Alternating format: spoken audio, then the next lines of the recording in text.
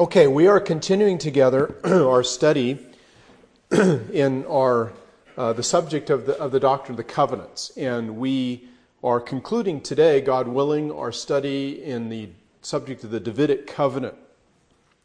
And we said regarding the Davidic Covenant is that God established this covenant with David in 2 Samuel 7, verses 12 to 16, and he made three promises to David in that covenant. Number one, that his throne would go on forever as dynasty. He would never lack a son to sit on the throne of the kingdom of God. And number two, that son that would sit on his throne would be in a special way the Son of God. And number three, that son that sat on that throne forever, and that would be in a special way the Son of God, would build him a temple or a house. And we see that this was fulfilled in Solomon, and yet it was ultimately and completely and finally fulfilled in Jesus Christ. Just like the promise to Abraham of a seed was fulfilled in Isaac, but ultimately it was fulfilled in, of course, the Lord Jesus Christ. And so we have been looking at Christ as the fulfillment of the Davidic Covenant. And we saw that when he was born, the angel said that the Lord God would give unto him the throne of his father David. He would reign over the house of Jacob forever, and of his kingdom there would be no end. And so John the Baptist comes and he says, repent, for the kingdom of heaven is at hand. Why? Because the king himself is coming. And of course, the whole ministry of Jesus was dominated by the theme and the subject of the kingdom of God. And he was constantly teaching on the kingdom of God, or, if you will, the kingdom of heaven. And so we have this massive teaching in the New Testament about Jesus being the son of David and sitting on David's throne, and the prophecies regarding David and his covenant being fulfilled in Christ. And over and over and over again in the Scriptures, these things are spoken of. And we have seen them in numerous passages. We have said that the kingdom of God is to be understood in at least three aspects. The word kingdom of God refers to the church as it is here now on earth. The kingdom of God also refers to the whole world, including the church and all the unsaved people in it. And the kingdom of God also refers to the new heavens and the new earth that are to come, in which there will only be a righteousness and righteous people. And so we saw that threefold distinction in Matthew 13. And so as we read about the kingdom of God in the Scriptures, we need to understand what aspect of the kingdom is being spoken of by looking at the context in which that phrase is used. Is it talking about Christ's rule over the church? Is it talking about Christ's rule over the whole world? Or is it talking about the kingdom that is not here yet? Thy kingdom come, thy will be done on earth as it is in heaven. And so looking at these passages, we have seen that the word kingdom is used in these various ways. So we can say the kingdom is already here, and we can say the kingdom is not yet here. And both of those statements would be true. And so salvation means being brought out of the kingdom of darkness, which is the kingdom of Satan, and being brought into the kingdom of light, which is, of course, the church, that group of people who are genuinely saved and born again. Now, I want to just talk for a minute about the kingdom of darkness or the kingdom of Satan. The Bible presents the truth that in a sense, Satan is a king and he has a kingdom. And he is a father and he has a family. And Jesus said regarding the Pharisees, you are of your father the devil, and the lusts of your father you will do. And And the way the way Satan obtained his kingdom is through tempting Adam and Eve to fall into sin. And as a result, he gained a dominion in a limited sense over the earth and over the people that dwelt upon the earth. And of course, what Jesus is doing is he's coming as the King of kings and the Lord of lords, and certainly the King and the Lord of Satan and of his kingdom. And he is invading the kingdom of Satan. He's ravaging it. He did that by first binding the king, the strong man, and he's now taking his subjects captive for himself. And so where does everyone who is in the kingdom of God come from? Well, they came out of the kingdom of Satan. And so Jesus, as it were, invades the kingdom of Satan, defeats Satan at the cross, binds him, and now he just takes whoever he wants out of the kingdom of Satan and brings them into his own dear kingdom, into the kingdom of light, as we saw from Colossians chapter 3. So what's happening is that Jesus is building his kingdom by conversion of his elect out of the kingdom of darkness. Now, that's where we concluded last time. Now, today what I want to do is talk about the practical implications of Jesus being the son of David, sitting on the throne of David as the king over the kingdom of God. So let's turn, please, in our Bibles to the Gospel of Matthew. And we're going to be looking a lot in Matthew, and the reason why is because Matthew is the gospel of the king and the kingdom. Israel, of course, was looking for a king to sit upon the throne of David, and Jesus was precisely that king who came and did sit upon that throne. And so the Gospel of Matthew is all about the king and the kingdom, and all about the fulfillment of the Davidic Covenant. And it's impossible to understand the Gospel of Matthew if you don't understand the Davidic Covenant, because the Gospel of Matthew is the declaration of the fulfillment of the Davidic Covenant and the promises made in it. And that's why in chapter 1 and verse 1 of the Gospel of Matthew, it says, the book of the generation of Jesus Christ, the son of David, the son of Abraham. And then you'll notice in verse 18 of chapter 1, it says, now the birth of Jesus Christ was on this wise, when as his mother Mary was espoused to Joseph, before they came together, she was found with child of the Holy Ghost. And when Joseph, her husband, being a just man, not willing to make her a public example, was minded to put her away privately. But while he thought on these things, behold, the angel of the Lord appeared to him in a dream, saying, Joseph, what? Thou son of David. And so we see that, once again, why did the angel mention that he was a son of David? Why did he mention that? There's a reason. And the reason why is because he wanted to demonstrate that Jesus had a right to the throne of David, because that legal right passed through the father, in this case the stepfather. And therefore, Mary, of course, was also of the lineage of David. So by blood, through Mary, and by legal right through his stepfather Joseph, he was a descendant of David, and thus one who had the genealogical right and the legal right to ascend to and sit upon the throne of David. So it just starts here and it just goes on. And the book of Matthew is filled with teachings about the king and the kingdom. Now, the fact that Jesus rules with kingly authority means, of course, that he has power over all things. You remember our memory verse for next week. Jesus says, all authority, all power is given to me in heaven and in earth. Now, if that's the case, then we would expect to see him exercising that power and exercising dominion over things. And indeed we do.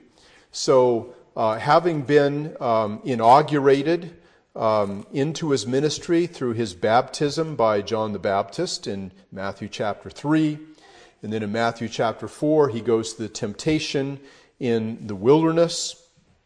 And he goes to Capernaum, and it says in Matthew 4, in verse 17, from that time Jesus began to preach and to say, repent, for the kingdom of heaven is at hand.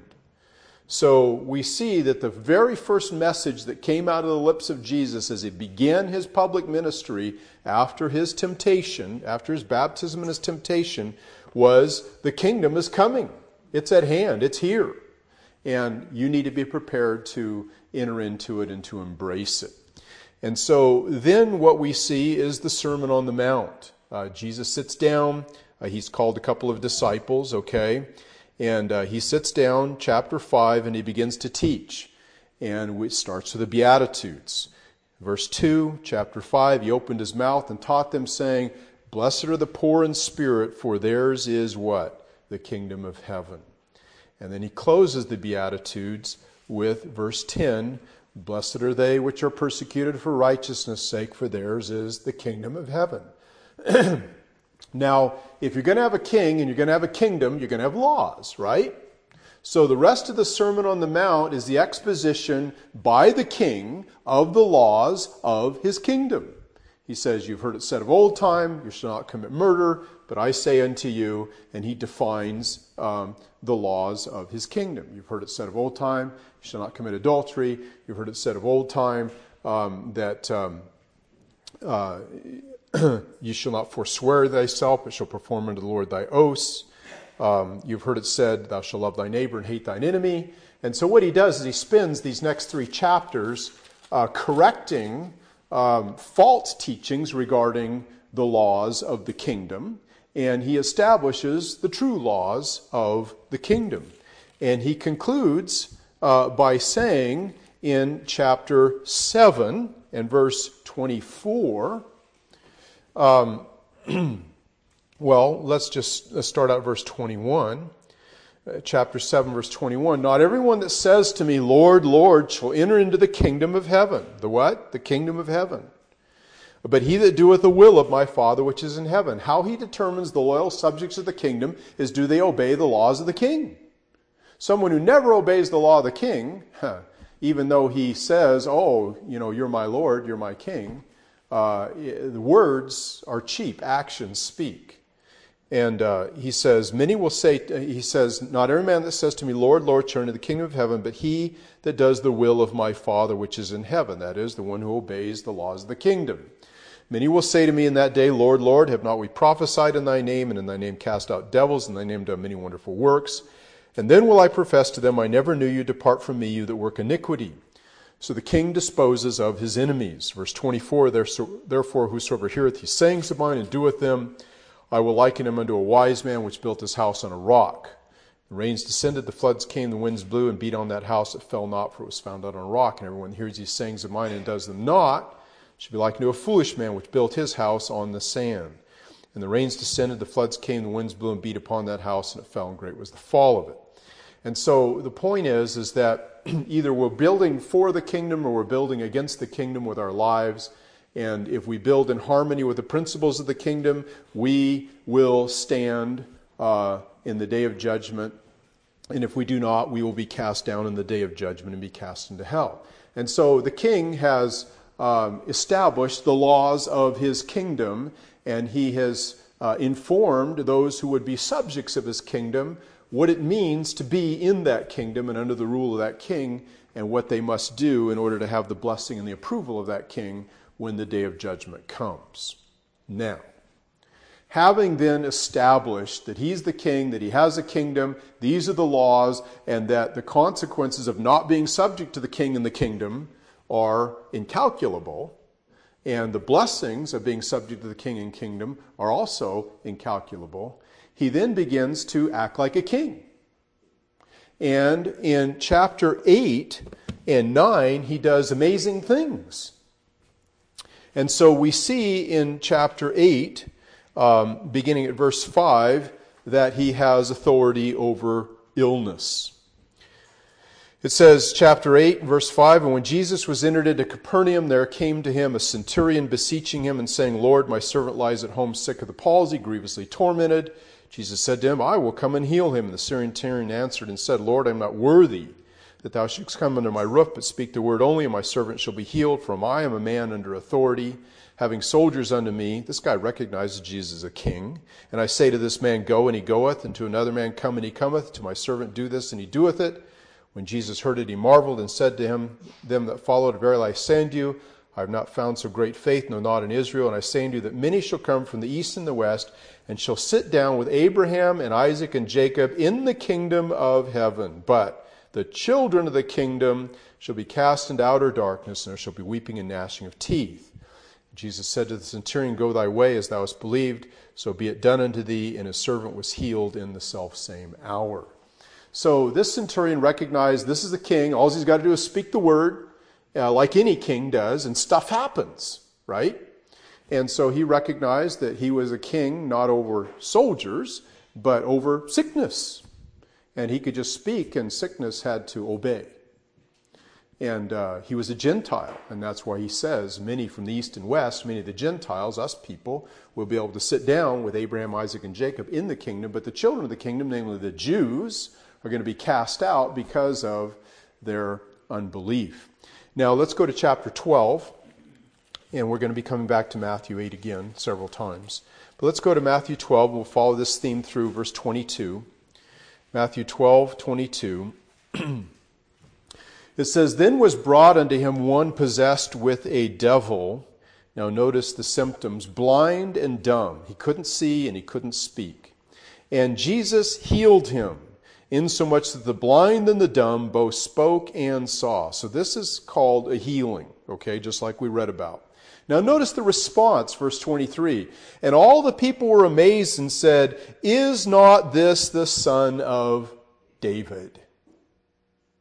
And so we would expect that a king would have authority and power to command demons and sicknesses to take a hike, and they would have to do it.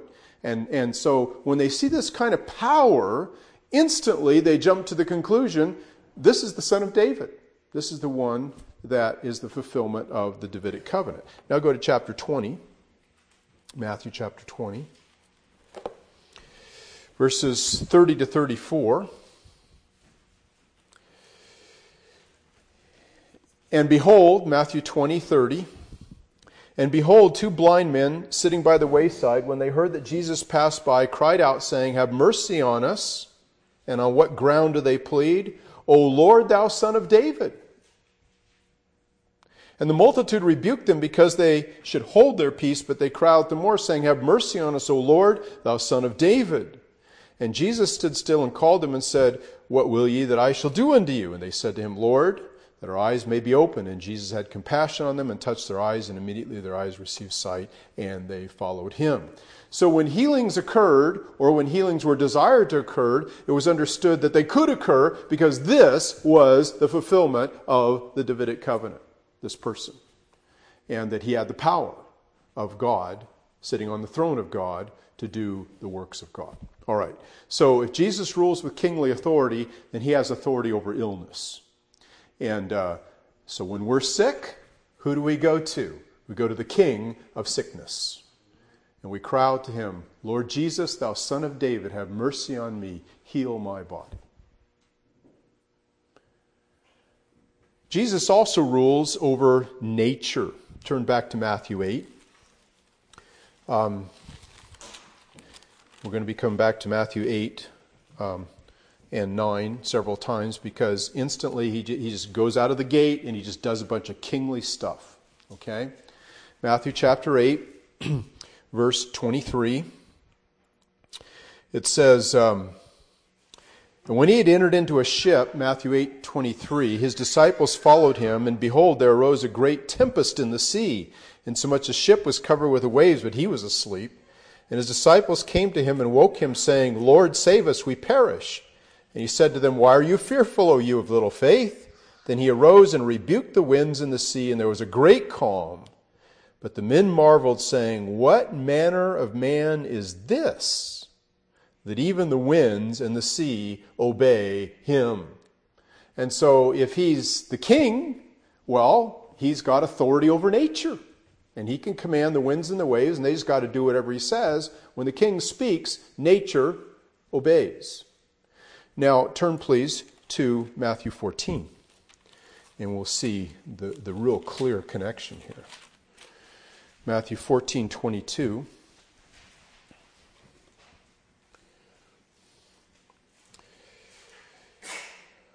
This is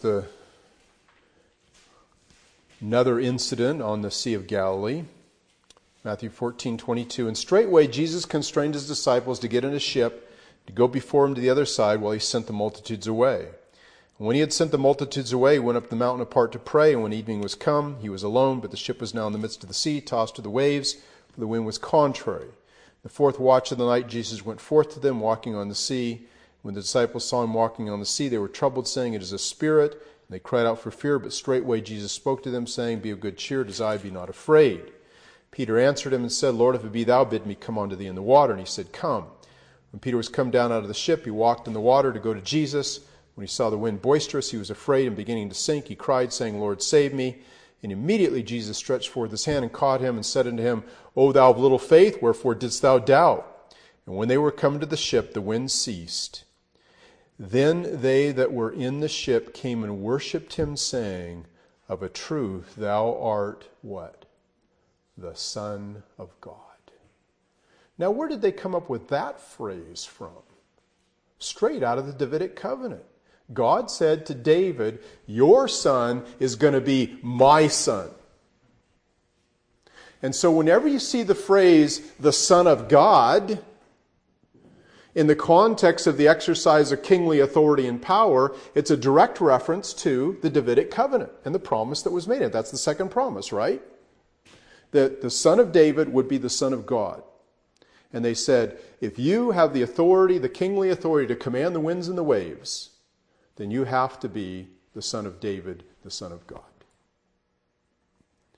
All right, so then we would expect that he would have authority over demons. Turn back to Matthew 8. Matthew chapter 8, verse 28. See, all this stuff's happening in Matthew 8. Authority over sickness, authority over nature, authority over demons, Matthew 8:28. And when he was come to the other side of the country of the Gergesenes, there came to meet him two possessed with devils, coming out of the tombs exceeding fierce, so no man might pass that way. And behold, they cried out, saying, What have we to do with thee, Jesus, thou Son of God, Son of David? Art thou come hither to torment us before the time? There was a good way off from them a herd of many swine feeding. So the devils besought him, saying, If thou cast us out, suffer us to go away into the herd of swine. He said to them, Go. And when they were come out, they went to the herd of swine. Behold, the whole herd of swine ran violently down a steep place in the sea, perished in the water. They that kept them fled and went their way to the city and told everything that was befallen to the possessed of the devils. And behold, the whole city came out to meet Jesus. And when they saw him, they besought him that he would depart out of their coasts. They preferred swine to the Savior. The economic loss of the swine was more important to them than the deliverance of these two men from the power of Satan. Isn't that wicked? That is just wicked beyond belief. That they would tell the king, who has the power to command Satan, go away, we prefer Satan. Just shows you the depth of human depravity. And you know how many people make that choice today? Every time you preach the gospel with somebody and they reject it, what they're saying is they prefer Satan and swine to the Savior. Anyway, turn please to Matthew chapter 15.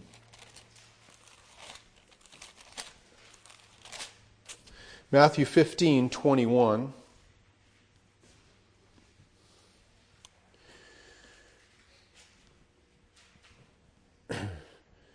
Matthew 15:21. Then Jesus went thence and departed into the coast of Tyre and Sidon. And behold, a woman of Canaan came out of the same coast and cried to him, saying, Have mercy on me, O Lord, thou Son of David. Why would she use that term? She used that term because she knew that he was the one, because he was the Son of David, he had power and authority to be able to accomplish her requests. For my daughter is grievously vexed with the devil, but he answered her not a word. And the disciples came besought him, saying, Send her away, for she crieth after us. But he answered and said, I am not sent, but to the lost sheep of the house of Israel. Then she came and worshipped him, saying, Lord, help me. But he answered and said, It is not fitting to take the children's bread and cast it to dogs. And she said, Truth, Lord, yet the dogs eat of the crumbs which fall from the master's table. Then Jesus answered and said to her, O woman, great is thy faith, be it unto thee even as thou wilt. And her daughter was made whole from that very hour. So she came and appealed to him on the basis of the fact that he was the son of David, that he could heal her daughter. And when he says, my kingdom is for the Jews, she says, yes, Lord, but there's promises in your word that the benefits of the kingdom that's being established for the Jews is going to spill over onto the nations, and we're going to get the crumbs. Crumbs are a pretty good meal, aren't they? Are you satisfied with the crumbs? I am. Thank God that His grace extends to the Gentiles. Okay, so once again, his authority over sickness, he's the son of David. His authority over nature, he's the son of David. His authority over demons, he is the son of David. This daughter was grievously vexed with a demon, and he cast the demon out. And then, of course, Jesus has authority over people. Turn back to Matthew chapter 9 now, since we've pretty well exhausted chapter 8. And the king continues to exercise his authority. Matthew chapter 9, verses 1 to 8. Here we see his authority over sin. And he entered into a ship and passed over and came to his own city. Behold, they brought to him a man sick of the palsy, lying in bed. And Jesus, seeing their face, said to the sick of the palsy, Son, be of good cheer, thy sins be forgiven thee. And behold, certain of the scribes said within themselves, This man blasphemes. Jesus, knowing their thoughts, said, Why do you think evil in your hearts? For whether it is easier to say, Thy sins be forgiven thee, or to say, Arise and walk. But that ye may know that the Son of Man has power on earth, authority on earth, to forgive sins, he says to the sick of the palsy, Arise, take up thy bed, and go into thy house. And he arose and departed from the house. And when the multitude saw it, they marveled and glorified God, which had given such power or such authority unto men. And so what Jesus is saying is, look, as a king, I have the power to release my subjects from the penalties of my laws. You know, it's like when somebody offended the king, right? And they were supposed to be put to death, they could go to the king and they could cast themselves on the ground and say, Oh, have mercy on me. And the king could pardon them, right? I mean, our governor has that power. He can pardon anybody in prison that's committed any crime just by fiat. Just signs a statement. They're pardoned. And what Jesus is saying is that as the king of the kingdom of God, I have the power to forgive sin. And then he has power over people, Matthew 9, verse 9. And Jesus passed forth from thence. He saw a man named Matthew sitting at the receipt of custom, and he says to him, Follow me. He goes around and he tells people what to do. He tells them, abandon your previous lifestyle, abandon your previous possession. I mean, he didn't ask this guy. He didn't say, Matthew, would you like to, and I can offer you all these benefits, and it's a great package, and won't you please come? There's none of that. The king commands, and the subjects follow. He just walks up to Matthew and he says, Follow me. And Matthew, the king has spoken, I'm on my way. And he left all and he followed him. Matthew 21.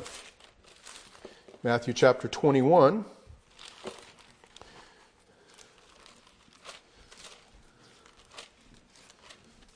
Verses 4 to 9.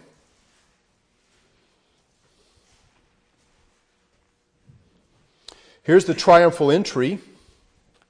They went into the village. They found an ass. They placed him on the ass or the donkey. And it says in Matthew chapter 21, now all this was done, verse 4, Matthew 21, 4. Now all this was done that it might be fulfilled, which was spoken by the prophet, saying, Tell ye the daughter of Zion, Behold, thy king cometh to thee, meek, and sitting upon an ass, and a colt the foal of an ass. And the disciples did as Jesus commanded them. And a very great multitude spread their... let's see, verse 7. And they brought the ass and the colt, and put on them their clothes, and they set him thereon. And a very great multitude spread their garments in the way. Others cut down branches from the trees and strawed them in the way. And the multitudes that went before and that followed cried, saying, Hosanna to who? The Son of David. Blessed is he that comes in the name of the Lord, Hosanna in the highest. The word Hosanna means save, I pray. Okay? And so what they're saying to the Son of David, who is coming as the enthroned king into Jerusalem, but as a humble king, they're saying to him, save us, bring us into your kingdom, deliver us from this kingdom of darkness, which of course was the Roman kingdom. And so the point is that the triumphal entry of Jesus into Jerusalem was a declaration that he was the Son of David, sitting upon the throne of David, come to deliver his people. Now, the deliverance he was bringing was not the deliverance they expected. Now, as he went into the temple then, and as Lord of the temple, he kicks out all the money changers, right? Because that's his house. You know, you don't go in the king's house and do stuff the king doesn't like. That's why in this house, we do what the king likes. We don't do what the pastor likes, and we don't do what the people like. We do what the king likes. This is his house. And so he kicks out the money changers.